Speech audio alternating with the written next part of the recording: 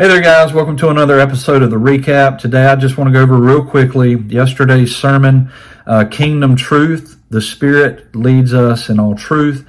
John 16:13 was the key verse. You can go back and read that. In fact, you could read that whole chapter that kind of led up to verse 13. But just a few things that I want to point out real quick about the Spirit.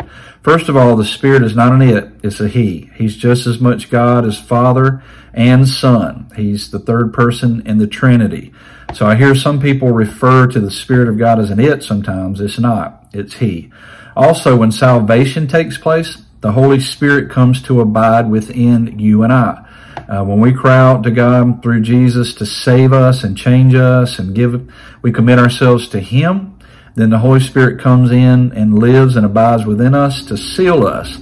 Also, that Spirit not only seals us, He guides and teaches us. John 16:13 talks about that. He leads and guides us in all truth. So, Pastor Mac mentioned this too, that man has a truth and God has a truth. Man's truth is sin. God's truth is righteousness. When those two collide, you have judgment. Whether you believe it or not, there is a judgment coming. When you leave this life, you're going to be judged. There's two judgments. There's one, if you've been saved while you're here, then you'll be judged on your works, whether or not you did them to glorify God or you did them for selfish gain. And then two, the great white throne judgment, which is the one you don't want to be in, because that's where you'll be judged and ultimately sentenced to eternal death and hell because you did not accept Jesus Christ as your personal Lord and Savior here on earth. That's the one you don't want to be in. But there is a judgment coming when you leave this life.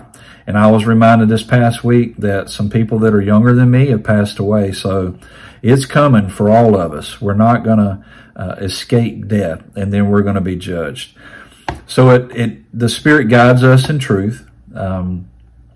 It teaches us. He convicts us. All these things. And here's what Pastor Mac pointed out that I thought was very important. That we have our freedom. God's given us a freedom to choose. And you choose at the end of the day or each day whether or not you're led by the Spirit or you're led by what you want. We all do that. And I would dare say most of us as Christians, if we took inventory of our daily life, a lot of us are led more by what we want and what we want to do versus what the Spirit of God wants in us and what we want to do. But you determine that each and every day, whether or not we're going to be led by the Spirit of God or by our own flesh and what we want. So be careful of that. I tell people, and even remind myself today, to be mindful of that. Think on spiritual things. Talk to God. Ask Him what He wants, because it's a dialogue. It's not a monologue. God speaks.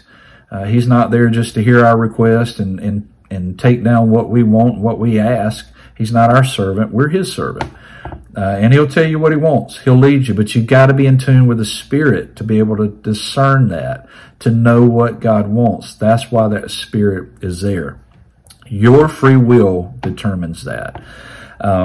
And then lastly, if your life is easy, for the most part, I mean, life's not easy, but spiritually, if you're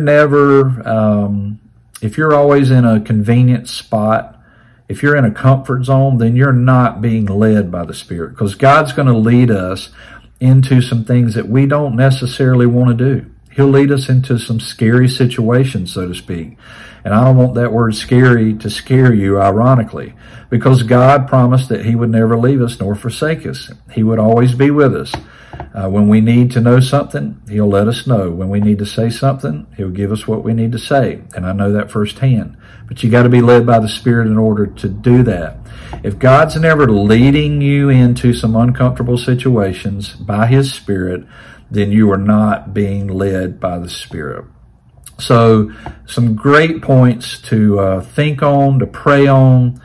Always, we want you to think on God's goodness and meditate on His Word. That's why we do this weekly, in order for us all to do that, to get our minds on Christ and not on the things of the world.